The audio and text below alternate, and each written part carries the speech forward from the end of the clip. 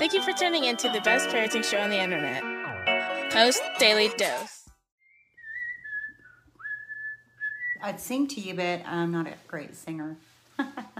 Hey guys, hope everybody's doing well. This is Christy Saul, the co-founder of the Post Institute, coming at you live this evening, this beautiful Tuesday. Hope everybody's doing well. I'm just going to chat a little bit and see who shows up.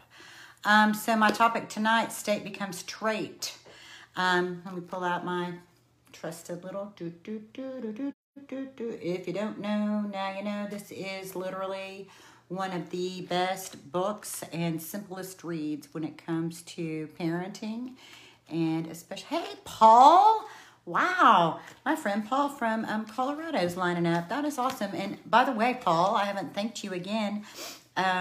He did a little voiceover for me several years back. I created this really fun Father's Day video that my friend Paul joined in on, so that's cool. Hi, Christy. So I know you guys aren't saying hi, but actually Facebook gives me a few names of a few people who are watching. So thanks for chiming in, guys, and for joining me today. So I want to give a quick plug for this book, From Fear to Love, written by the one and only Brian Post, Big Papa. And I'm telling you, this book is literally one of the best books with regards to parenting, and especially if you are parenting children who come from tough places. And we have it on promotion, $7.95, which covers the cost of the printing, the envelope, a little card we put in it. You know, we're just doing what we can to get it out there to folks. So FromFearToLoveBook.com is where you can pick that up.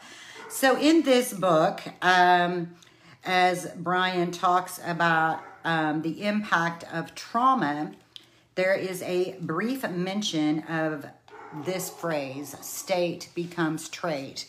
And he's quoting Dr. Bruce Perry, who is one of the most respected doctors, researchers in the field of childhood trauma and understanding how trauma affects the mind-body system. And I wanted to talk about that just a little bit. I know most of us are parenting, well, I don't want to say most of us, the people who follow our Facebook page are vast, and the ages of the people you are involved with is also vast. So the phrase, state becomes trait, what that is referring to is prolonged emotional states develop into personality traits. So let me say that again. Prolonged emotional states become personality traits. Over time, that can then end up being diagnosed as a personality disorder. Personality disorders in the world of mental health, it's been a long time since I've worked in the field of needing to diagnose people, but personality disorders, back when I was practicing, you weren't allowed to diagnose a personality disorder until after the age of 18. I'm just going to pause for a minute as I think about that. Personality disorder, the word disorder. Just think about it. When things are out of order, that doesn't mean that things can't be brought back into order. The dominant story says these things are permanent and fixed, but I think otherwise. I do not think it's true, but I do think that under certain levels of stress, whatever those states and traits are can then come back to the surface. And so especially when there are stressors that resemble childhood traumas, then those prolonged states are triggering into a trait of personality. So what I really wanted to talk about that, I just want to go ahead and jump in, is I've been thinking about the personality disordered.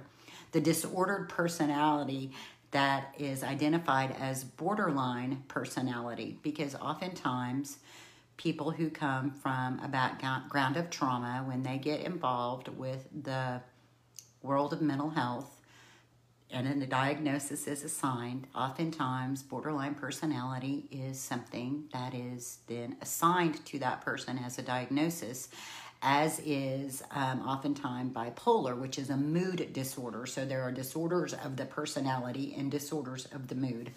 So I found myself wanting to do some reading. So I actually have my computer screen pulled up right behind my phone. So I'm going to read this is from the Mayo Clinic website.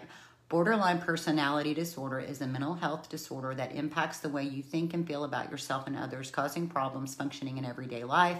It includes self-image issues, difficulty managing emotions and behavior, and a pattern of unstable relationships.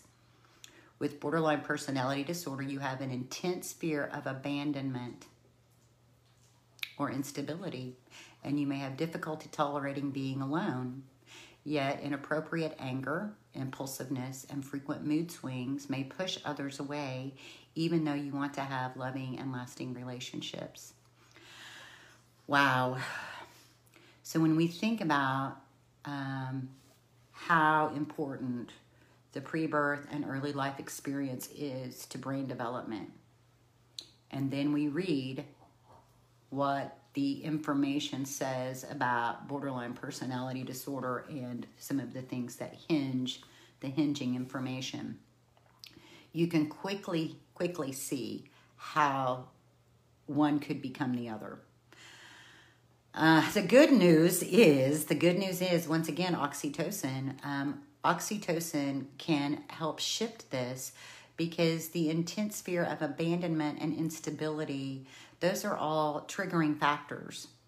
And oxytocin can help to mediate those high levels of cortisol. If you are in a relationship with someone who demonstrates these sorts of behaviors as an adult, if you are a person who has been diagnosed with borderline personality disorder, I encourage you to read about it. Don't just accept the diagnosis as a permanent situation, as a permanent way of being, because to be honest with you, if you read the different diagnoses in what's the current one, DSM-5, I think, 5R, I think is what we're on now. I haven't practiced since we were in DSM-4, where I had to diagnose, so I may be off a little bit about that number. But I encourage you to go in there and read. And what you're going to find is you're going to see a list of symptoms, right? And so many of our kids, they come when we're working with families. Oftentimes, there are several diagnoses that people have been labeled with through their life. What's interesting about that is it lets you know that it's not an exact science, right? Wouldn't it be just great if it was just an exact science and you could diagnose somebody and then you could just give them a medication that would make it all just be balanced, and that they would be able to cope with the stressors in the world and just move on and do all of whatever it is that their hearts are desiring in terms of accomplishing their dreams and goals. But that is just not how the world of mental health works. Hey, Mimi, and hey, I see lots of other people who've said hi. I want to say hi back to you really quick. Hi, Nikki. Hi, Julie. Hi, Mimi. Julie says yes, several diagnoses for her daughter. And I love what Brian says when he talks about the world of diagnosis, because really kind of what that means is we're not sure. We're not sure, and behaviors, all it is it's a list of behaviors based on either what someone else is telling them or what they've observed. And so it's not an objective process. It's very subjective to both the reporter and then also the person taking the information. So they take this information and they get in the manual and they look through it and they say, oh, well, these behaviors fit this diagnosis the best. And we know that that can change. The other thing that's really important to understand is, depending on the level of stress and what your history is, any number of us at any given time could be diagnosed with something from the diagnostic manual of mental health conditions. When I think about different times in my life when I was experiencing super high levels of stress and grief, I definitely know that I was having some attachment challenges. I definitely know that I was experiencing depression. At times I was experiencing some disassociation where I wasn't really physically present in my body. I was here, but everything else in me was someplace else. And so as you guys think about diagnosis and you think about your child's history or you think about your own history, go gentle first and foremost. Be very gentle with yourself. And I want to give you a different understanding, and I want to change your paradigm about any of this being permanent and fixed. It's all on a continuum. So self-diagnose, self-diagnosis, exhausted mom. Yes, Julie, I get that. Julie said my self-diagnosis is exhaustion. Yeah. That just takes me back to what we were talking about yesterday. This idea, this love-based parenting model is extremely effective. But sometimes what is ineffective is the expectation that we have in terms of outcomes. We get married to an outcome as opposed to just falling in love with the process and trusting and believing that love really is the best thing that we have to offer. Sometimes we get confused about what is the most loving thing I can do in this moment for my child. How do I direct? How do I guide? How do I get in relationship? How do I have influence? And that's what Brian is always teaching us in every daily dose. He's speaking to us about how to stay in relationship with our children. And so I started off talking about all these diagnoses, and I want to come back to the importance and the power of love. You know, when I read through, the reason I picked borderline personality disorder is I happen to be in the middle of some relationships with people that I love dearly, and their early life emotional state experiences are flaring up because they're trying to have these close, intimate relationships, and it is triggering their fear, their intense fear of abandonment and instability, because they have a root of that in their mind-body system because of their pre-birth and early life trauma. So, a great big breath to know that hang in there. Love really is healing. What I have found to be effective in these situations right now is regular contact, regular loving contact. It's easy for me, if I'm not watchful, I can get really anxious and start thinking I have to fix everything, but I don't. I don't have to fix everything, and I don't have to be worried about the future of this person. I just need to love them where they're at right this minute. So when I think about being super exhausted, sometimes that exhaustion comes, one, if you have lots of kids or several kids in your home and there's lots of needs, or when we're just trying to do too much. You know, sometimes we're just trying to do too much. And it may be that we're trying to do too much in, you know, running our home or taking care of our profession, taking care of our spouses, our marriages, or, you know, all the different things that are on our plate. And I did a Facebook Live about 4 days ago. So you can go back 4 or 5 days and you'll see my face, and you'll find me doing a video about getting care, meaning bringing caregivers into your home or finding ways to divvy up some of the things on your plate because you're just trying to juggle too much. So sometimes it's that you just literally have too many things you're trying to do. And then sometimes it's you have this expectation that you're trying to attain, and you're somehow trying to get your child there, as opposed to just meeting them right where they're at and trusting that by simply loving and being in relationship, the best version of them is going to be what unfolds and develops. Not the best version of what you think they should be or what the world says they should be, but simply the best version of who they are. And that is what love promises. Love promises a place where your best version can grow and flourish. So I want to encourage you guys to maybe, take some time to sit back and give thought to what's the source of feeling so exhausted. Is it that I'm literally just have too many things I'm trying to do? Or is it that I'm giving love, but my love has these hidden strings?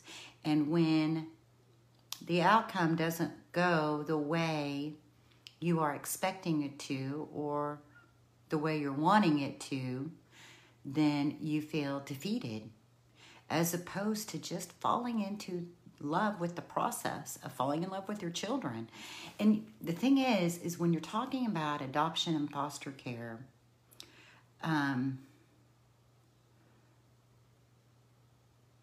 to pick my words very carefully, that we have to be really honest about there's a difference in just the synchronicity.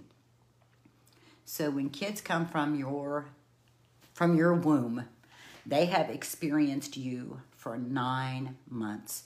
They come from you and another person's genetics, so there's that piece.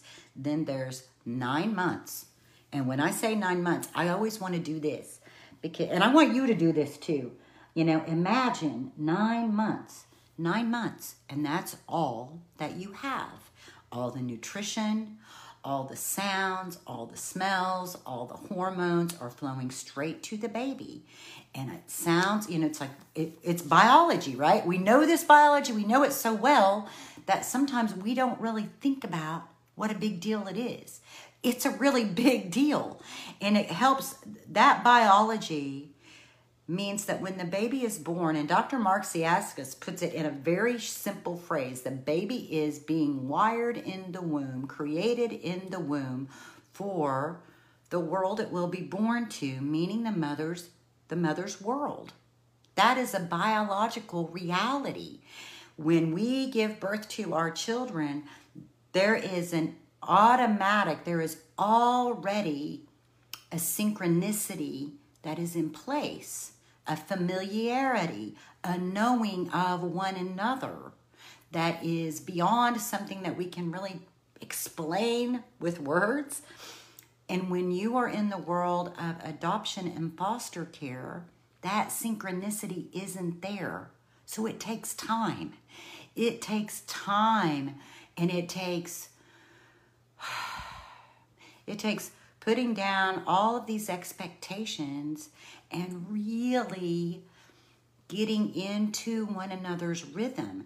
And you think about a child is born, and you get this time together to bond and love one another before the defenses are up. And you bring a child into your home through fostering or adopting, and so you're trying to love, but you don't have the benefit of the synchronicity to help you along, and you also have barriers and walls that you're trying to climb through and over. And you have this sensitive amygdala with all these sensitivities that you're trying to learn how to crack the code on loving this person in a way that they feel loved. And so it's complex. And so be gentle with yourself. Julie, be gentle with yourself. Be gentle with your babies. We're all doing the best that we can. We're just humans trying to love other humans, trying to love them through hard places, trying to love them through the fact that there'll be things that cause massive flare-ups in those imprinted wounds and traumas. And it takes time. And in the beginning of the book, I'm just going to go ahead and read this because I got to see Mimi today. And I got to hear about how she's doing. And I got to hear about how Elijah's doing. I got to see Brian. They got to spend time with Marley. And it just wants to, it brings it leads me to want to come back to this. I'm just going to read it. This is straight from Brian's mother. As I sit reflecting on my journey as a happy, anxious prospect of finally becoming a mother to a child that I wanted so much, I now wonder if only I had known then what I know now, what a difference in parenting style I would have had. I was unaware of the upcoming emotional roller coaster of being an adoptive mother. I remember how wonderful it was to hold my baby for the first time. My heart was bursting with pride, my beloved late husband Bill, and I named our son Brian. A year later, we adopted our daughter Christy. Although we are all now emotionally connected, the journey was filled with stress and emotional pain. And it was stressful. Lots of emotional pain, lots of confusion, lots of attempts to control because lots of behavior was really scary. We hadn't a clue about parenting children with significant emotional needs. You know, if you get the chance to ever listen to Brian just talk about his childhood experiences and some of the behavior challenges, you'll learn really quick that everything we teach and everything he shares comes straight out of many of his own experiences. We hadn't a clue about parenting children with significant emotional needs. Many years later, many great challenges and sleepless nights, I can look back and forgive myself for the things my husband and I did not know. We did our best. And I'm sure you have as well. For all the painful memories, there are many great ones filled with laughter, pride, and thankfulness. I love my children dearly and always have. I am so proud of my son. Through all the hell he raised. And you know, we say that sometimes. Oh, I was such a hell raiser. Sometimes when you think about, sometimes we have to think about that too. We have to look back and go, wait a minute, you know, it's not like I was the easiest child, always making the absolute best decisions. There were lots of risk-taking things that I did. There were lots of times that my parents had to stick by my side. There were times they had to bail me out because I made immature, impulsive decisions. We have to look back at that and remember, you know, love says we stick it out. This isn't, you know, parenting. It's for the lifetime, you know, we're in it together. I'm so proud of my son. Through all the hell he raised as a child, he has grown up into an angel. I take comfort in knowing that we intuitively did many things right. One thing has told me before that I want to offer you is to never give up on your child, no matter what might happen and what you might go through. As long as God gives us air to breathe, there is hope. As long as God gives us air to breathe, there is hope. So let me just tell you honestly, the breakthroughs are not likely going to come in the teens, and they're not likely going to come in the 20s. Those are some of the hardest life transitions into autonomy. And so many times our teenagers and our 20-somethings, they're out there trying to do the adult thing, and they're like, I mean, I call it toddlerhood revisited. They're like toddling around on their little adult legs, trying to figure out how to be adults, how to be in relationships, how to be responsible, how to deal with employment, all with these imprints that have a lot of chaos and insecurity included in them. So they get out there in the world, and oftentimes the chaos and insecurity blueprints will be something that they're attracted to. So they'll be very disjointed for a little bit, where it's like 1 minute they're living in this super chaotic lifestyle, and then the next minute they're kind of doing things that resemble the home that they came to through adoption and fostering. Because those are their blueprints. Those are their experiences. And it's going to take time and guidance and patience. And so, you know, we're all, you know, you may be sitting on the edge of your seat saying, yay, you know, they're 20. They're going to be out there. They're going to be on their own. And I'm not going to need to be doing all this, all the. No, you just need to hold on. It changes in the 20s, and the way you guide and support changes in the 20s. But there's still lots of guidance and support that's needed. You know, it's not even until the mid to late 20s for all of us for brain development to make major shifts. There's massive pruning going on during the 20s. Higher level functioning and top down thinking doesn't come in line until the mid 20s for anyone. So you can imagine for people who've gone through trauma, that's going to be delayed until the 30s. So, just to let you guys know, there's hope. There's hope. There's absolute hope. Take these words filled with wisdom, understanding, passion, and insight that my son has provided you and go claim your child's heart. And as I said earlier, if only I had known then what I know now, my son might not have been able to offer this book. So I hold no regrets, only hope for you and your child. You never know. You never know how it's going to turn out. You never know what testimony love is going to give to your family. You never know how the trials and tribulations that a person goes through then informs them into their greatness. Right here, Julie. This book right here, From Fear to Love. Excellent book. I strongly encourage you get it. When you purchase it with our promo, and I'll put it in the description, the link you'll go to is feartolovebook.com. feartolovebook.com. If you buy just the book, there's obviously upsells because, if you're going to buy the knives, don't you want the skillet too? Right, remember? But wait, there's more. So yes, there's some awesome upgrades that you can make when you purchase. But if you just buy the book, not only do you get the book shipped to you, but you get an ebook right then, and you also get an audio version. And it's Brian reading the book, and it takes literally about an hour. One of the things that I love about everything we've always put out is not just the response that we get from parents, but when kids hear you listening to us, when your adopted child hears what Brian is explaining, I can't tell you how many times they've said, wow, that's right. That's exactly how I feel inside. It's so affirming, and it can help your family get on the same page. I've read so many books, been through so many trainings. Yes, Julie, I definitely understand. This book is a really short read. And, oh, gosh, I should have told you this at the beginning. We have a book study, and so we do book studies. We have one that we're currently promoting, so I will create a link that I can put on the Facebook page that people can sign up and register. It's a 6-week course that you'll go through. There's 2 sessions. One will be on Sunday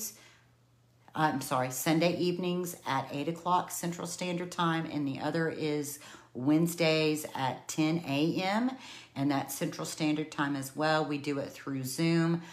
We limit each session to like 10 people so that we can really focus and grow together and ask questions. It's a place you can come, ask your most difficult questions, get immediate support, and be connected with like-minded parents that hopefully you'll reach out and create friend groups with. And so that may be a way to get some additional practical. It's very practical and very real. And so it's Kelly Belt who's going to be doing this round of studies. Kelly's an adoptive mom. She's gone through master training courses with Brian.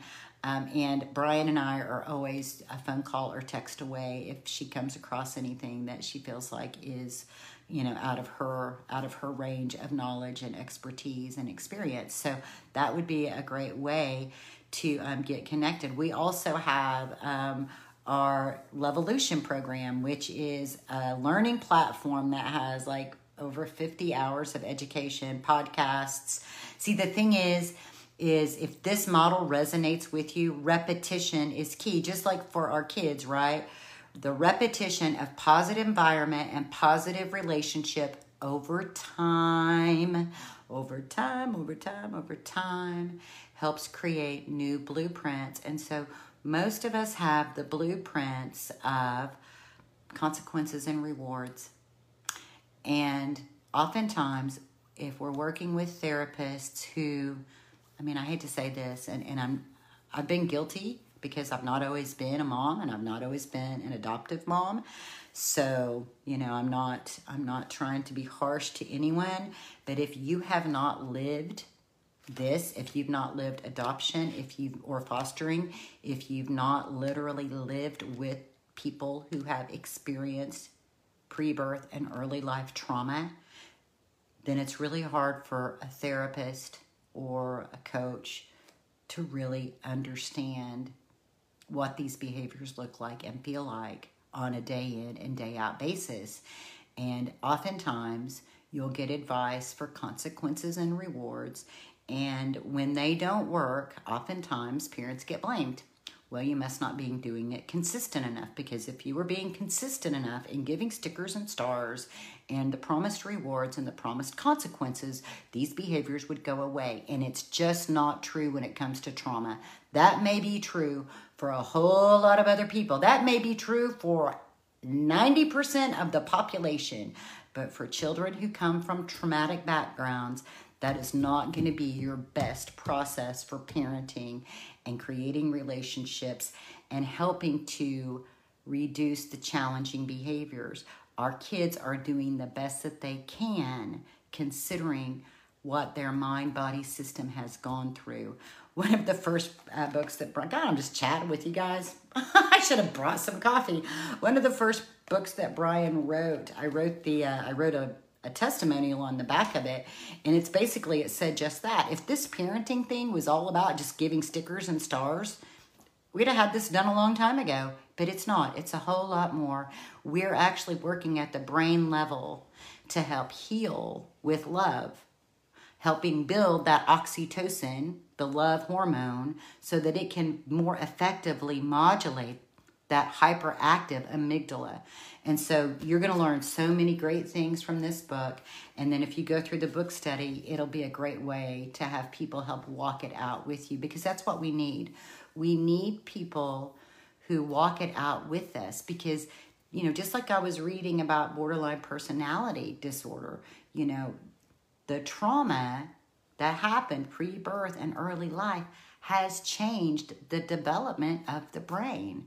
And so we have to work with these kids, with these people, with these fellow human beings in a different way. And love really is healing. And yes, Julie, connection is key. And yes, just what Mimi says, as long as there is air to breathe, there is hope. So thanks for chatting it up with me today. I really appreciate you guys. I think Brian's going to be back tomorrow, but I'll check in with him and double check, and I'll be sure and get that link. It may be tomorrow, because I'll probably have to make some changes on our website so I can get you guys a link to register and have that option to sign up for this round of book studies. So thanks again. Much love to you guys. Enjoy your family this evening. Make time to put aside all the tasks. The dishes will get done eventually. Shoot, maybe we just need to have paper plates so we don't have to fuss about all that so much, so we can simplify our life for a little bit. I don't know.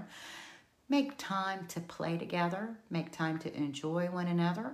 If there's smell enough to keep belly blowing, then belly blow and wrestle and giggle and love on those babies.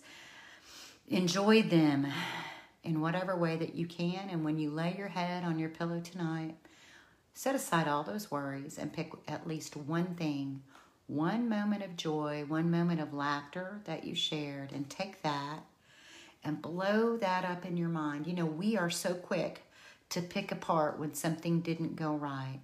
Let's give that same focus to the things that are going well and build on that. Much love to you guys. Have a lovely night, and we'll see y'all tomorrow. Take care.